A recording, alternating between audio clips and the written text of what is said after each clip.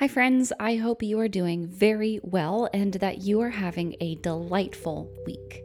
Today, we get to talk about classroom management. My name is Victoria Bowler, and you are listening to episode 21 of Elemental Conversations.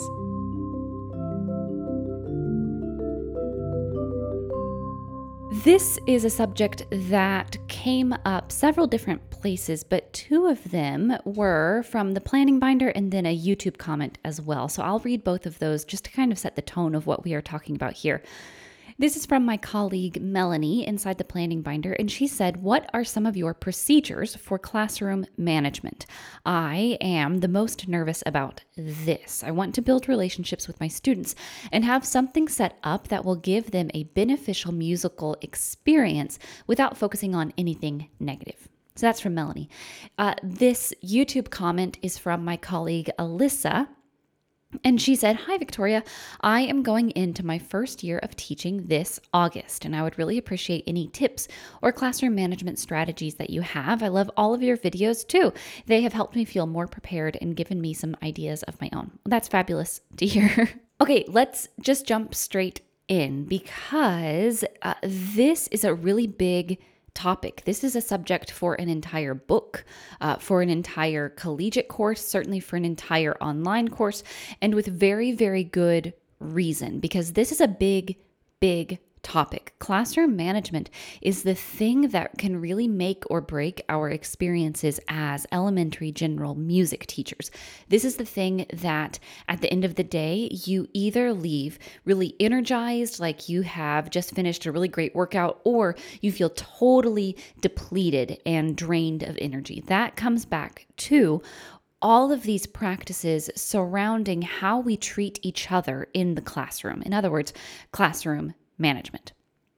Today, we will not cover every best practice of classroom management, right? We've already talked about how this is an entire course, an entire book, but we will look at some of the, elemental building blocks of a well-run classroom and hopefully set the tone for any other tools that you choose to use in your teaching. And that's another thing to point out as well.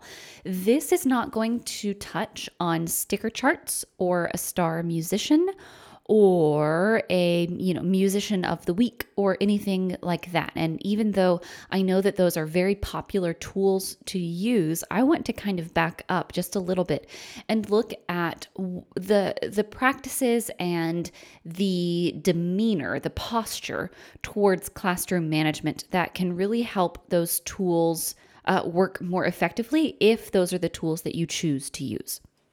Let's start with just some basic assumptions. These are the things that I want us to have in place before we have any more of this conversation. So let's set this backdrop with three main assumptions. My first one is that I'm assuming that you like your students and that they like you. Very simply, we behave better. We are more likely to go out of our way to use self-management when we like the person that we are behaving for. And in the same, kind of in a similar way, if we like someone, we are more likely to give them grace when they mess up. And students are, we'll talk about this in a moment, but students are going to push our boundaries every single class. That's something that is developmentally appropriate. And again, we'll get to that in a second. But my very first assumption is that you like your students and your students like you. Next, let's assume that in your communication practices with your students, you are already in the habit of communicating in a way that is respectful to them and communicating in a way that models how you want them to communicate with you.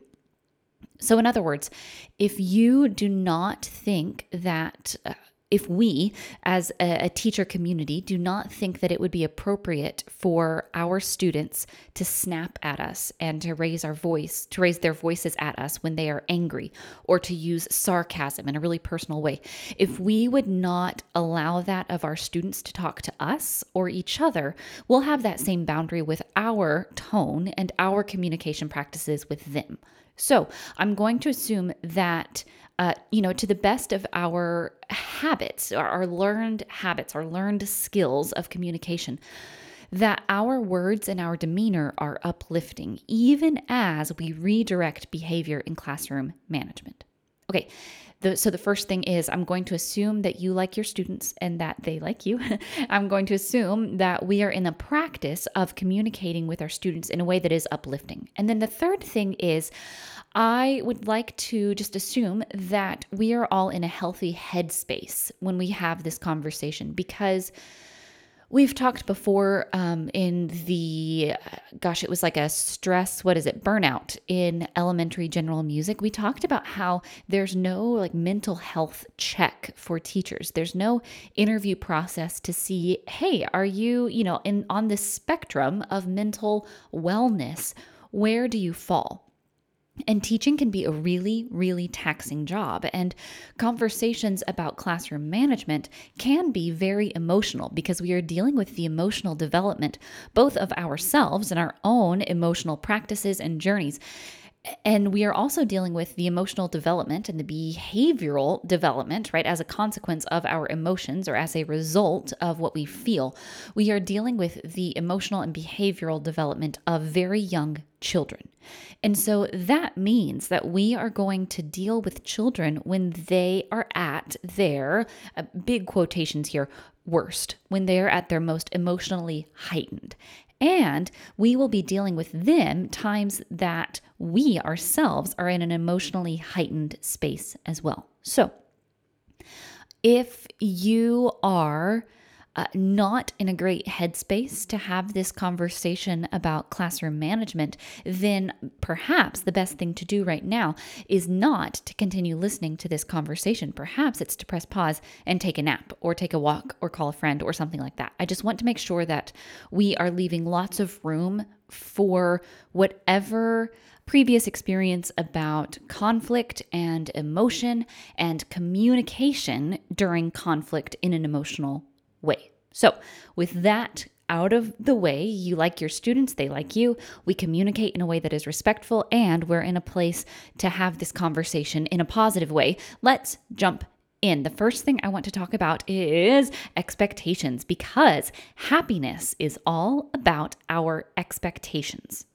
When we know what to expect from our students, we know what would be an appropriate thing to structure our classroom practices around. And then when it's time to redirect, that can really help inform how we redirect our students. So let's talk about some expectations and some questions that we're going to need to address in terms of classroom management. For example, how long is it reasonable to expect students to sit still? Ooh, interesting. How long is it reasonable to expect students to stay focused on a specific task? And then, within all of these expectations, what are our expectations for a 6-year-old and an 11-year-old? And how does that change?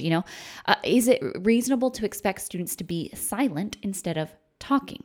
And then kind of the follow-up thing is, developmentally, what is the role of conversation and social interaction to this student?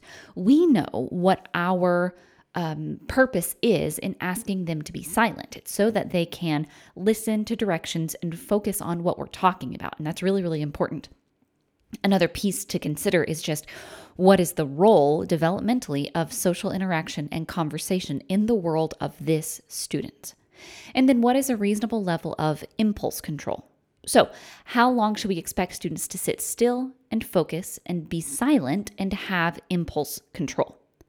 Now, when I talk about expectations and kind of setting the tone for what we can expect from students, there is a level of what is developmentally appropriate, and we need to have that in place. Now, I have an and.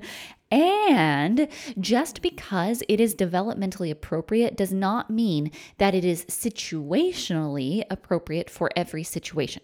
Our jobs are still to help guide students to situationally appropriate behavior. So just because it is developmentally appropriate for a 6-year-old to have comparatively low levels of impulse control, that doesn't mean that when they run around the room and just like bang on every single drum that they see, we go, well, That is developmentally appropriate. That is how a 6-year-old behaves. This is right on track, right?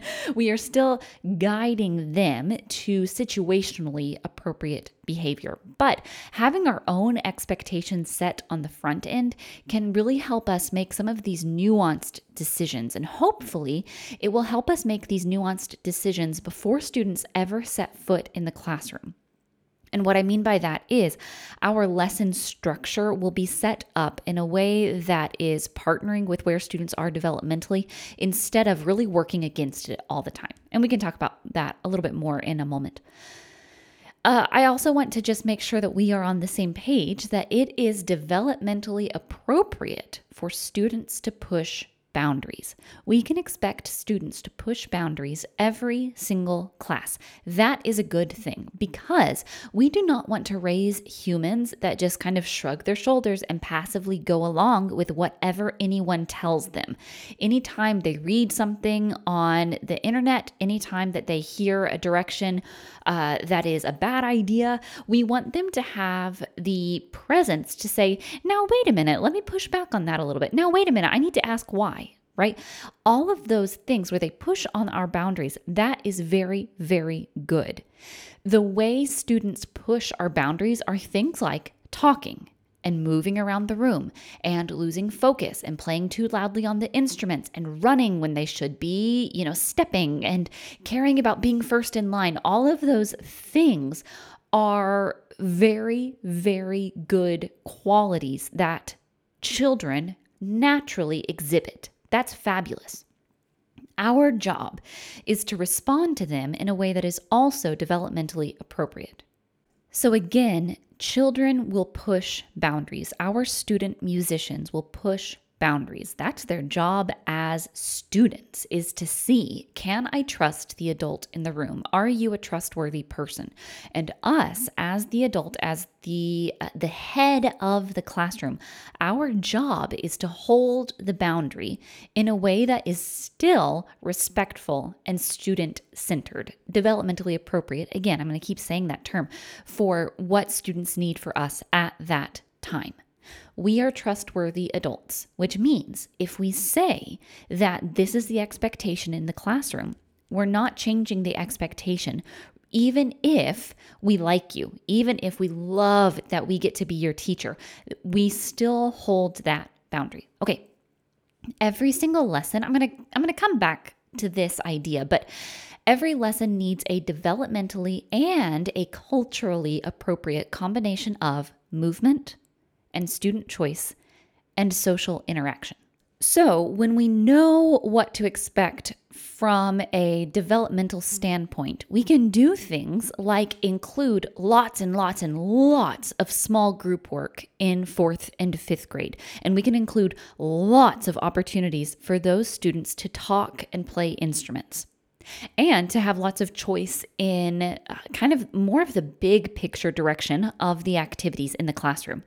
That is a really great practice for upper elementary. And we know that because we know that those students, those student musicians need to talk. They verbalize everything. And so let's include areas where they can talk. We know that our younger musicians, our youngest musical learners, need to move. And so we will have very limited times of asking them to sit still and focus silently. And instead, even if it's a high focus situation, we will include lots of movement in everything that we do because that is what they need developmentally. So when I say that having those developmentally appropriate expectations can help us before students even walk in the room, this is what I mean. We can make sure that our classroom layout and then our lesson plan and our own demeanor as teachers, we can make sure that all of those things are in place to really help students succeed. All of that can happen before students even walk in the door.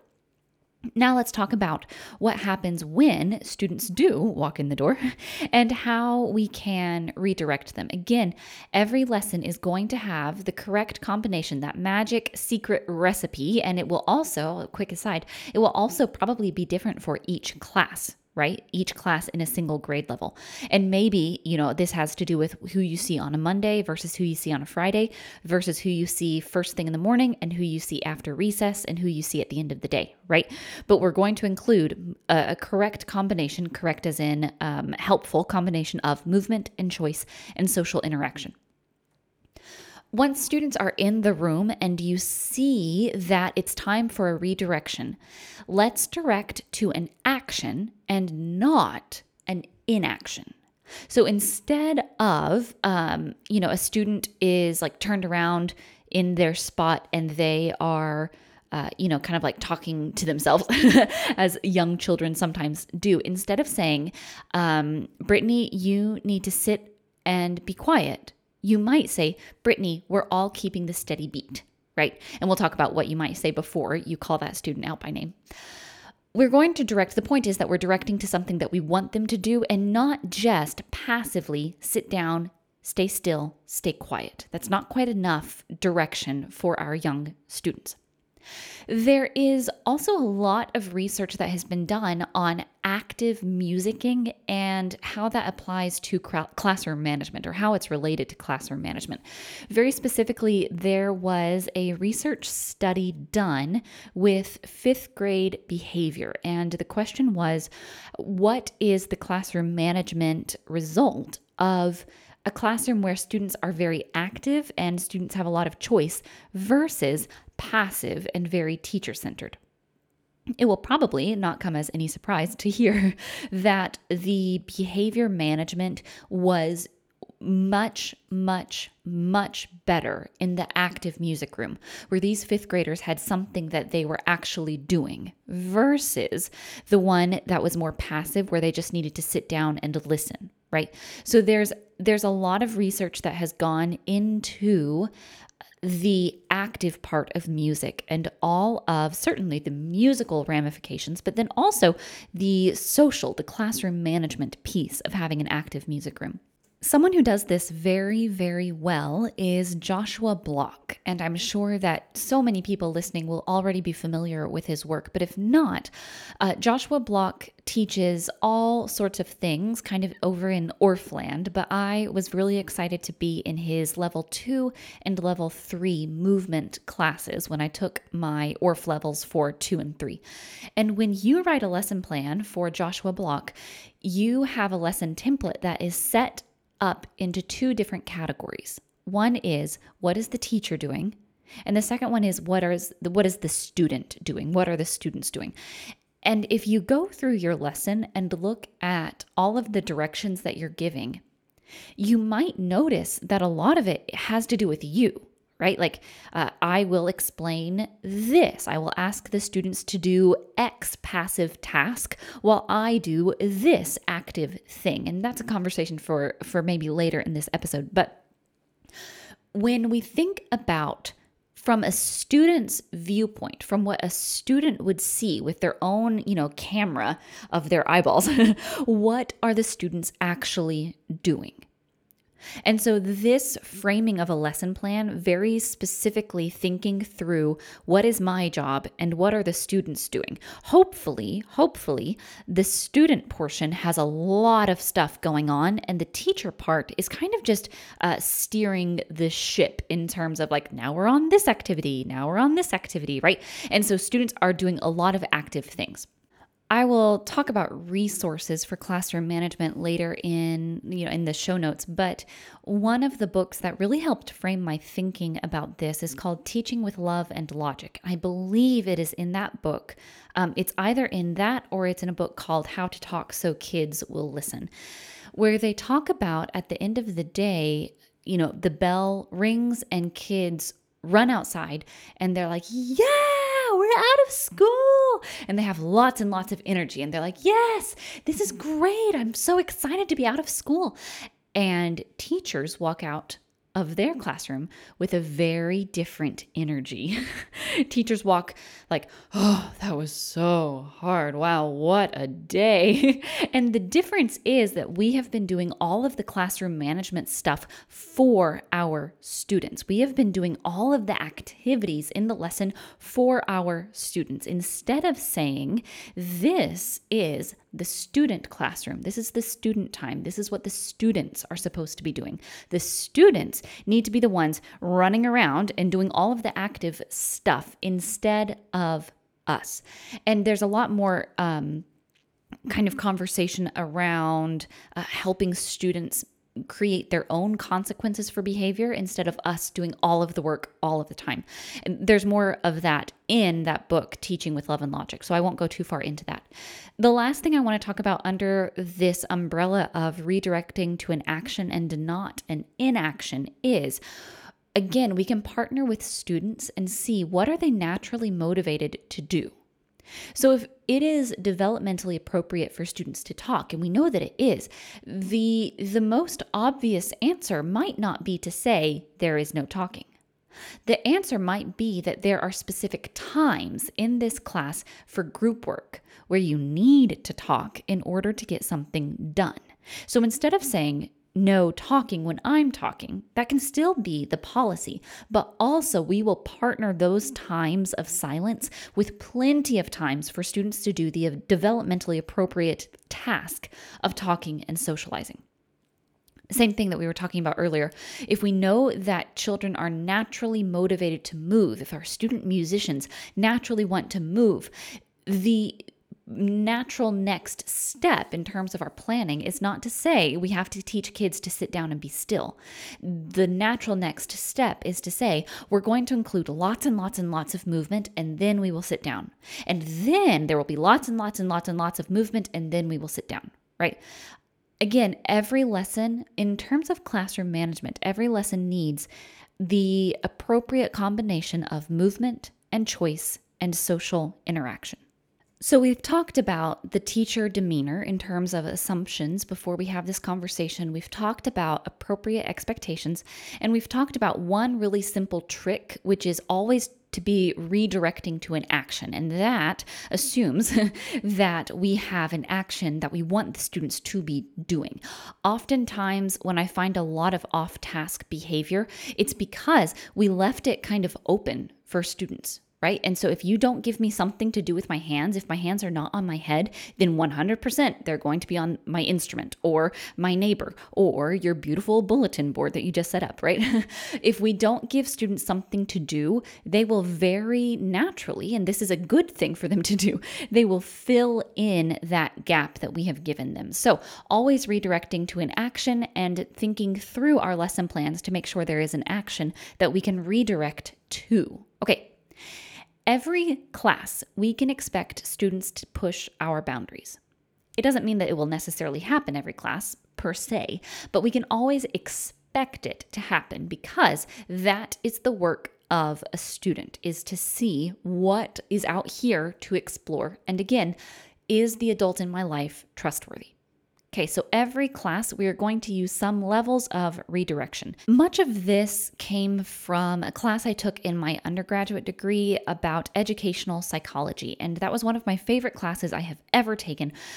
This first little point is not from that, but some of these next points are. So I just want to make sure that we know that I did not invent these off of my own head. The first thing is that when it comes to redirection, your attention is so valuable. Students really care what you are paying attention to. So you are the narrator, and you are going to narrate what you see before there is a problem. You're going to narrate in a way that is genuine and not sarcastic, like, "Ooh, thank you so-and-so for holding your sticks in rest position." Looks over at the kid, not in rest position, right? It's going to be in a way that is still, like we talked about, respectful and, again, genuine. You're going to start narrating before you see a problem. And when you narrate, you'll say, "Ooh, I see kindergarten musicians who are a ba-ba-ba." Whatever it is that you like, the behavior that you enjoy seeing that is helpful to the rest of the class, that is what you talk about. And you just narrate every single thing that you can. You do that, I can't state this enough, you do that before a problem happens. So that is the first level of redirection, and that is going to happen every single class. The next thing that is really important is to have nonverbal signals. So in my teaching, I have hand signs that I use for sit down and stand up. And then it's also helpful to have a quiet signal like, hand in the air is a really common one. Or sometimes I have used finger symbols, and I like that because I can stick them in my pocket and they're just always with me all the time. I know other teachers have a chime that they use. Having some sort of signal for silence so that we're not yelling over students, that is really, really important as well. So those are kind of the two foundational practices that we're going to use every single class. Now, when a student is off task, the very first thing we're going to do after these foundational, setting the scene steps have been taken care of, like narrating and using a signal, the first thing we're going to do is just make eye contact with that student. And we want them to know that we see them. When we make eye contact, we are going to make eye contact and smile. And what that is trying to communicate is, hi there, I see what you're doing, and I'm thrilled that you are in this music class. You know my expectation of you in this music class, and I want you to know that I see you being off task. So all of these things can be true at the same time. So I can notice that you are off task, and I can be thrilled that you are here in this music room with me, and I can have an expectation for your behavior that I have set previously. That eye contact and a smile, if you start implementing that will take care of so much redirection for you, especially if you catch that student at the very beginning of class. Eye contact and a smile. The next thing is proximity. So if a student is, we're sitting there and maybe we're standing there and we're supposed to be doing some sort of beat movement activity, and the kid is off in like goofy land. You know how kids get goofy? That's totally fine. We're going to make eye contact and smile, and sometimes that won't be enough. And then we are just going to walk over kind of in their area of the classroom. This is very helpful if you are already a teacher who moves around the room a lot. This will be kind of a natural thing to do. Still, students will expect you to be up and around and moving around all the time, as opposed to this is the student section where perhaps they are seated in rows looking at you, the single focus of attention, versus maybe we are all in a circle and then the teacher doesn't really have a set spot per se. The teacher is kind of just up and around all the time. Having that proximity is really, really, really, really helpful in terms of those low grade redirections. I want to be clear about what I mean when I say proximity.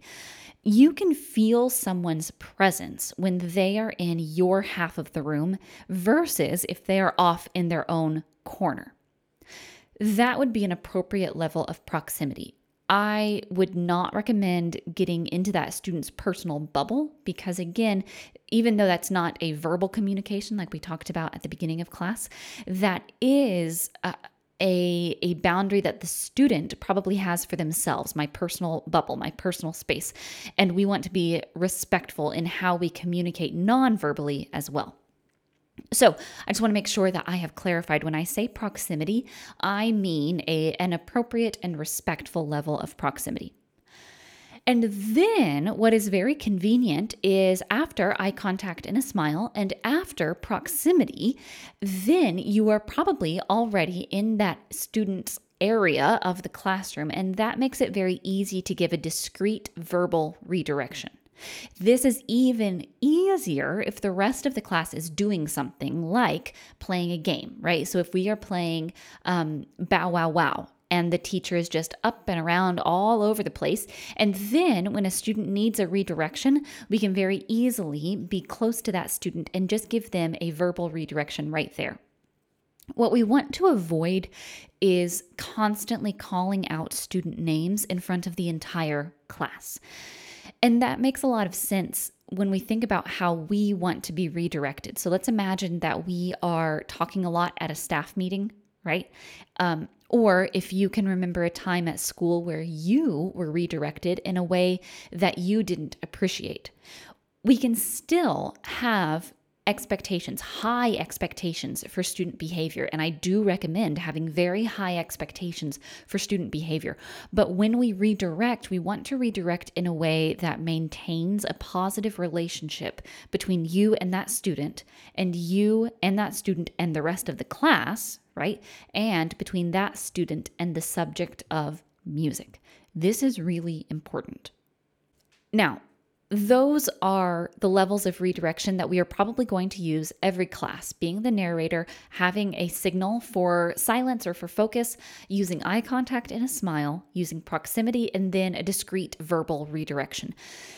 These apply to, I think I referred to them earlier as like kind of low grade, run of the mill, every class kind of redirection. This is not the way to approach a child who has thrown a chair across the room. Right? Or a child who is screaming and they have totally lost control over their self-management. This is just the everyday kind of class procedures that we can put into place so that, depending on the students that we are working with, and again, the emotional stories that they have around authority and redirection and all of that stuff, hopefully these kinds of classroom management practices will really, really help us out so that a lot of these misbehaviors, these off-task behaviors, are taken care of before it gets to a point where a student is throwing a chair. And again, just to reiterate, this podcast is not going to be able to cover every single scenario, but hopefully when we talk about these big categories, these elemental building blocks of classroom management, hopefully that takes care of a lot of our headache later. Okay, all of us have bad days. All of us have bad classes. When I say classes, I mean like class periods, experiences with a specific group of students. So let's talk about what to do on a really rough day. There are two things that I recommend. So obviously, like we've been talking about, there's so much preventative stuff that we can do beforehand. But if we are in the moment and we are just noticing chaos all around us and we feel defeated, oof, we've all been there. So there are two things that we can do. The first thing is to pull out a pencil and a sheet of paper and start writing. Don't say anything, just start writing. And students, this is something that I adapted from a podcast a long time ago from the Cult of Pedagogy, Jennifer Gonzalez.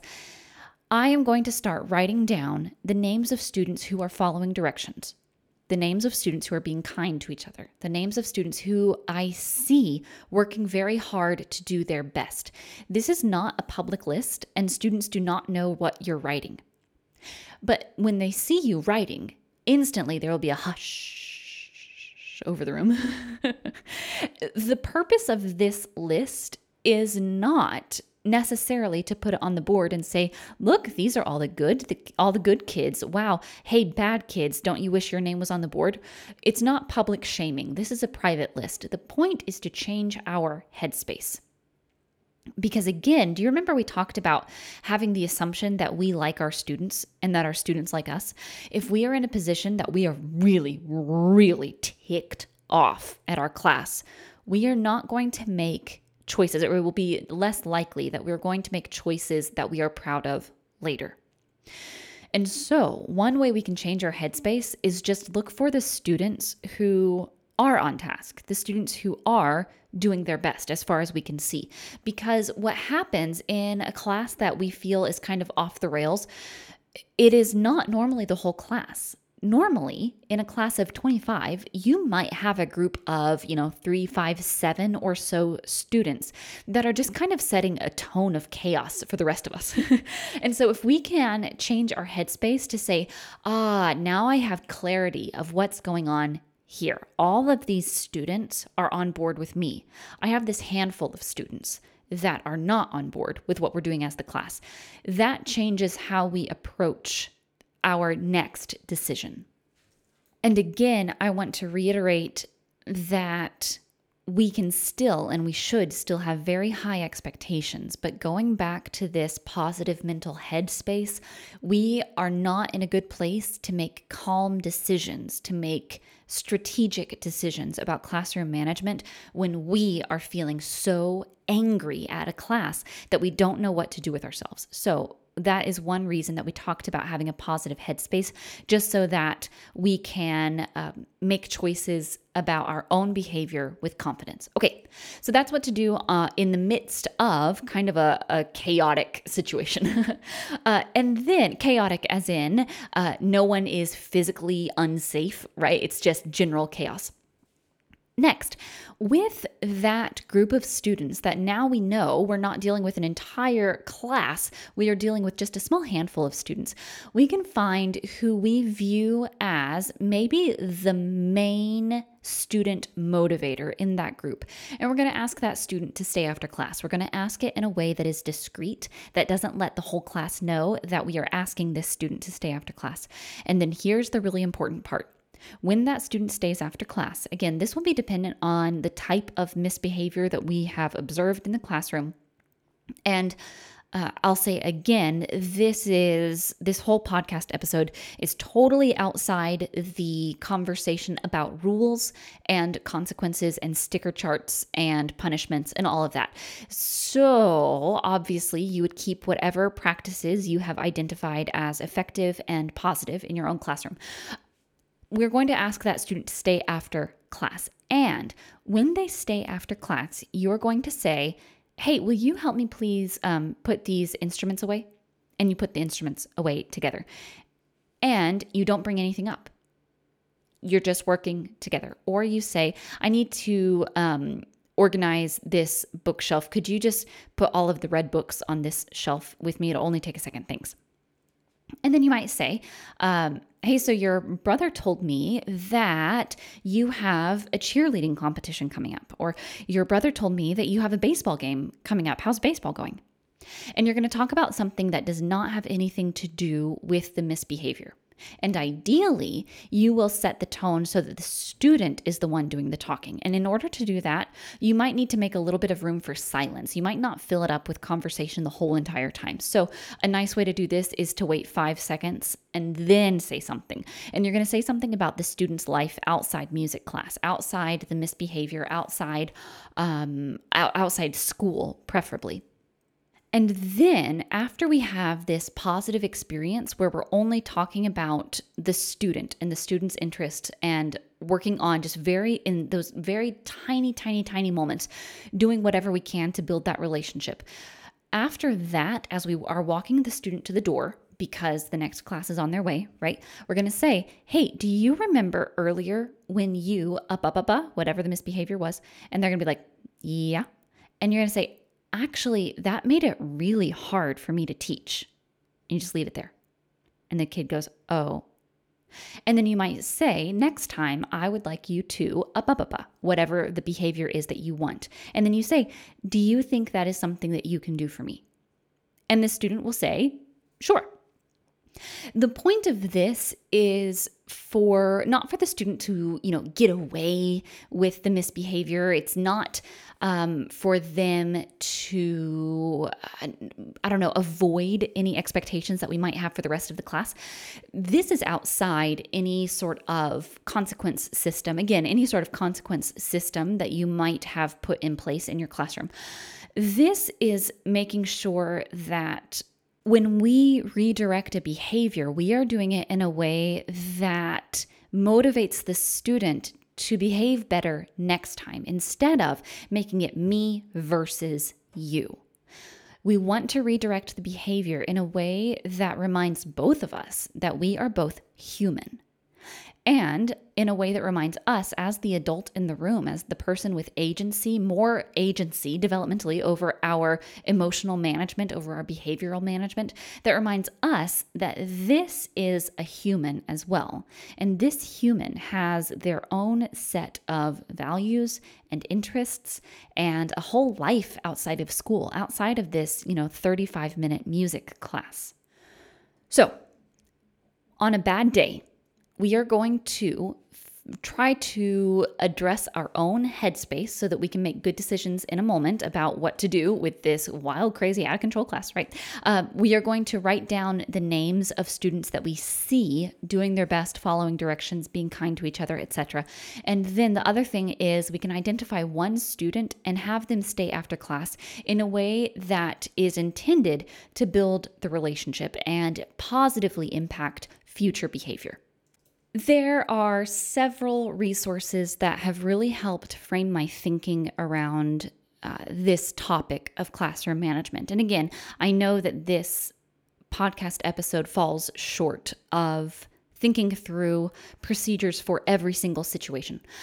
Some resources that you might be interested in, I do have a post about classroom management specifically for upper elementary. So if you just Google Victoria Bowler classroom management, you'll find that. Other things that I have read that have been impactful for me, there's not a single resource that I have completely taken on as my own identity. And so, when I give this list, it's not that I personally endorse every single aspect of every single part of every single resource, but they have been influential in how I think about this topic. The first one is Punished by Rewards, The Trouble with Gold Stars, Incentive Plans, A's, Praise, and Other Bribes by Alfie Kohn. And that is a very well-known book, and certainly that author is very well-known in the field of educational psychology. The next one that I mentioned earlier is Teaching with Love and Logic, Taking Control of the Classroom. That is Jim Fay and Charles Fay. The next one is a series, What Every Teacher Needs to Know. This is a K-5 series by Margaret Wilson and Mike Anderson, and that is through the Responsive Classroom, universe. And then the next one, the classic that you have no doubt come across, if not read cover to cover, is The First Days of School, How to Be an Effective Teacher by Harry Wong. And then the very last book is Better Than Carrots or Sticks, Restorative Practices for Positive Classroom Management. And that is by Douglas Fisher and Nancy Fay and Dominique Smith. This is around the topic of restorative justice. All right. That is where we are going to need to wrap it up for time reasons. And I just, again, want to acknowledge that there is still so much that we could talk about in terms of classroom management. Hopefully today we have looked at some of the elemental building blocks of a positive classroom management experience. So before the sticker charts, before the star musicians, before the behavioral reward systems, we have some assumptions about our relationships with students. We have appropriate expectations. We can redirect to an action, not an inaction. We have levels of redirection that we can use every single class as needed. And then we have some strategies about what to do on a bad day.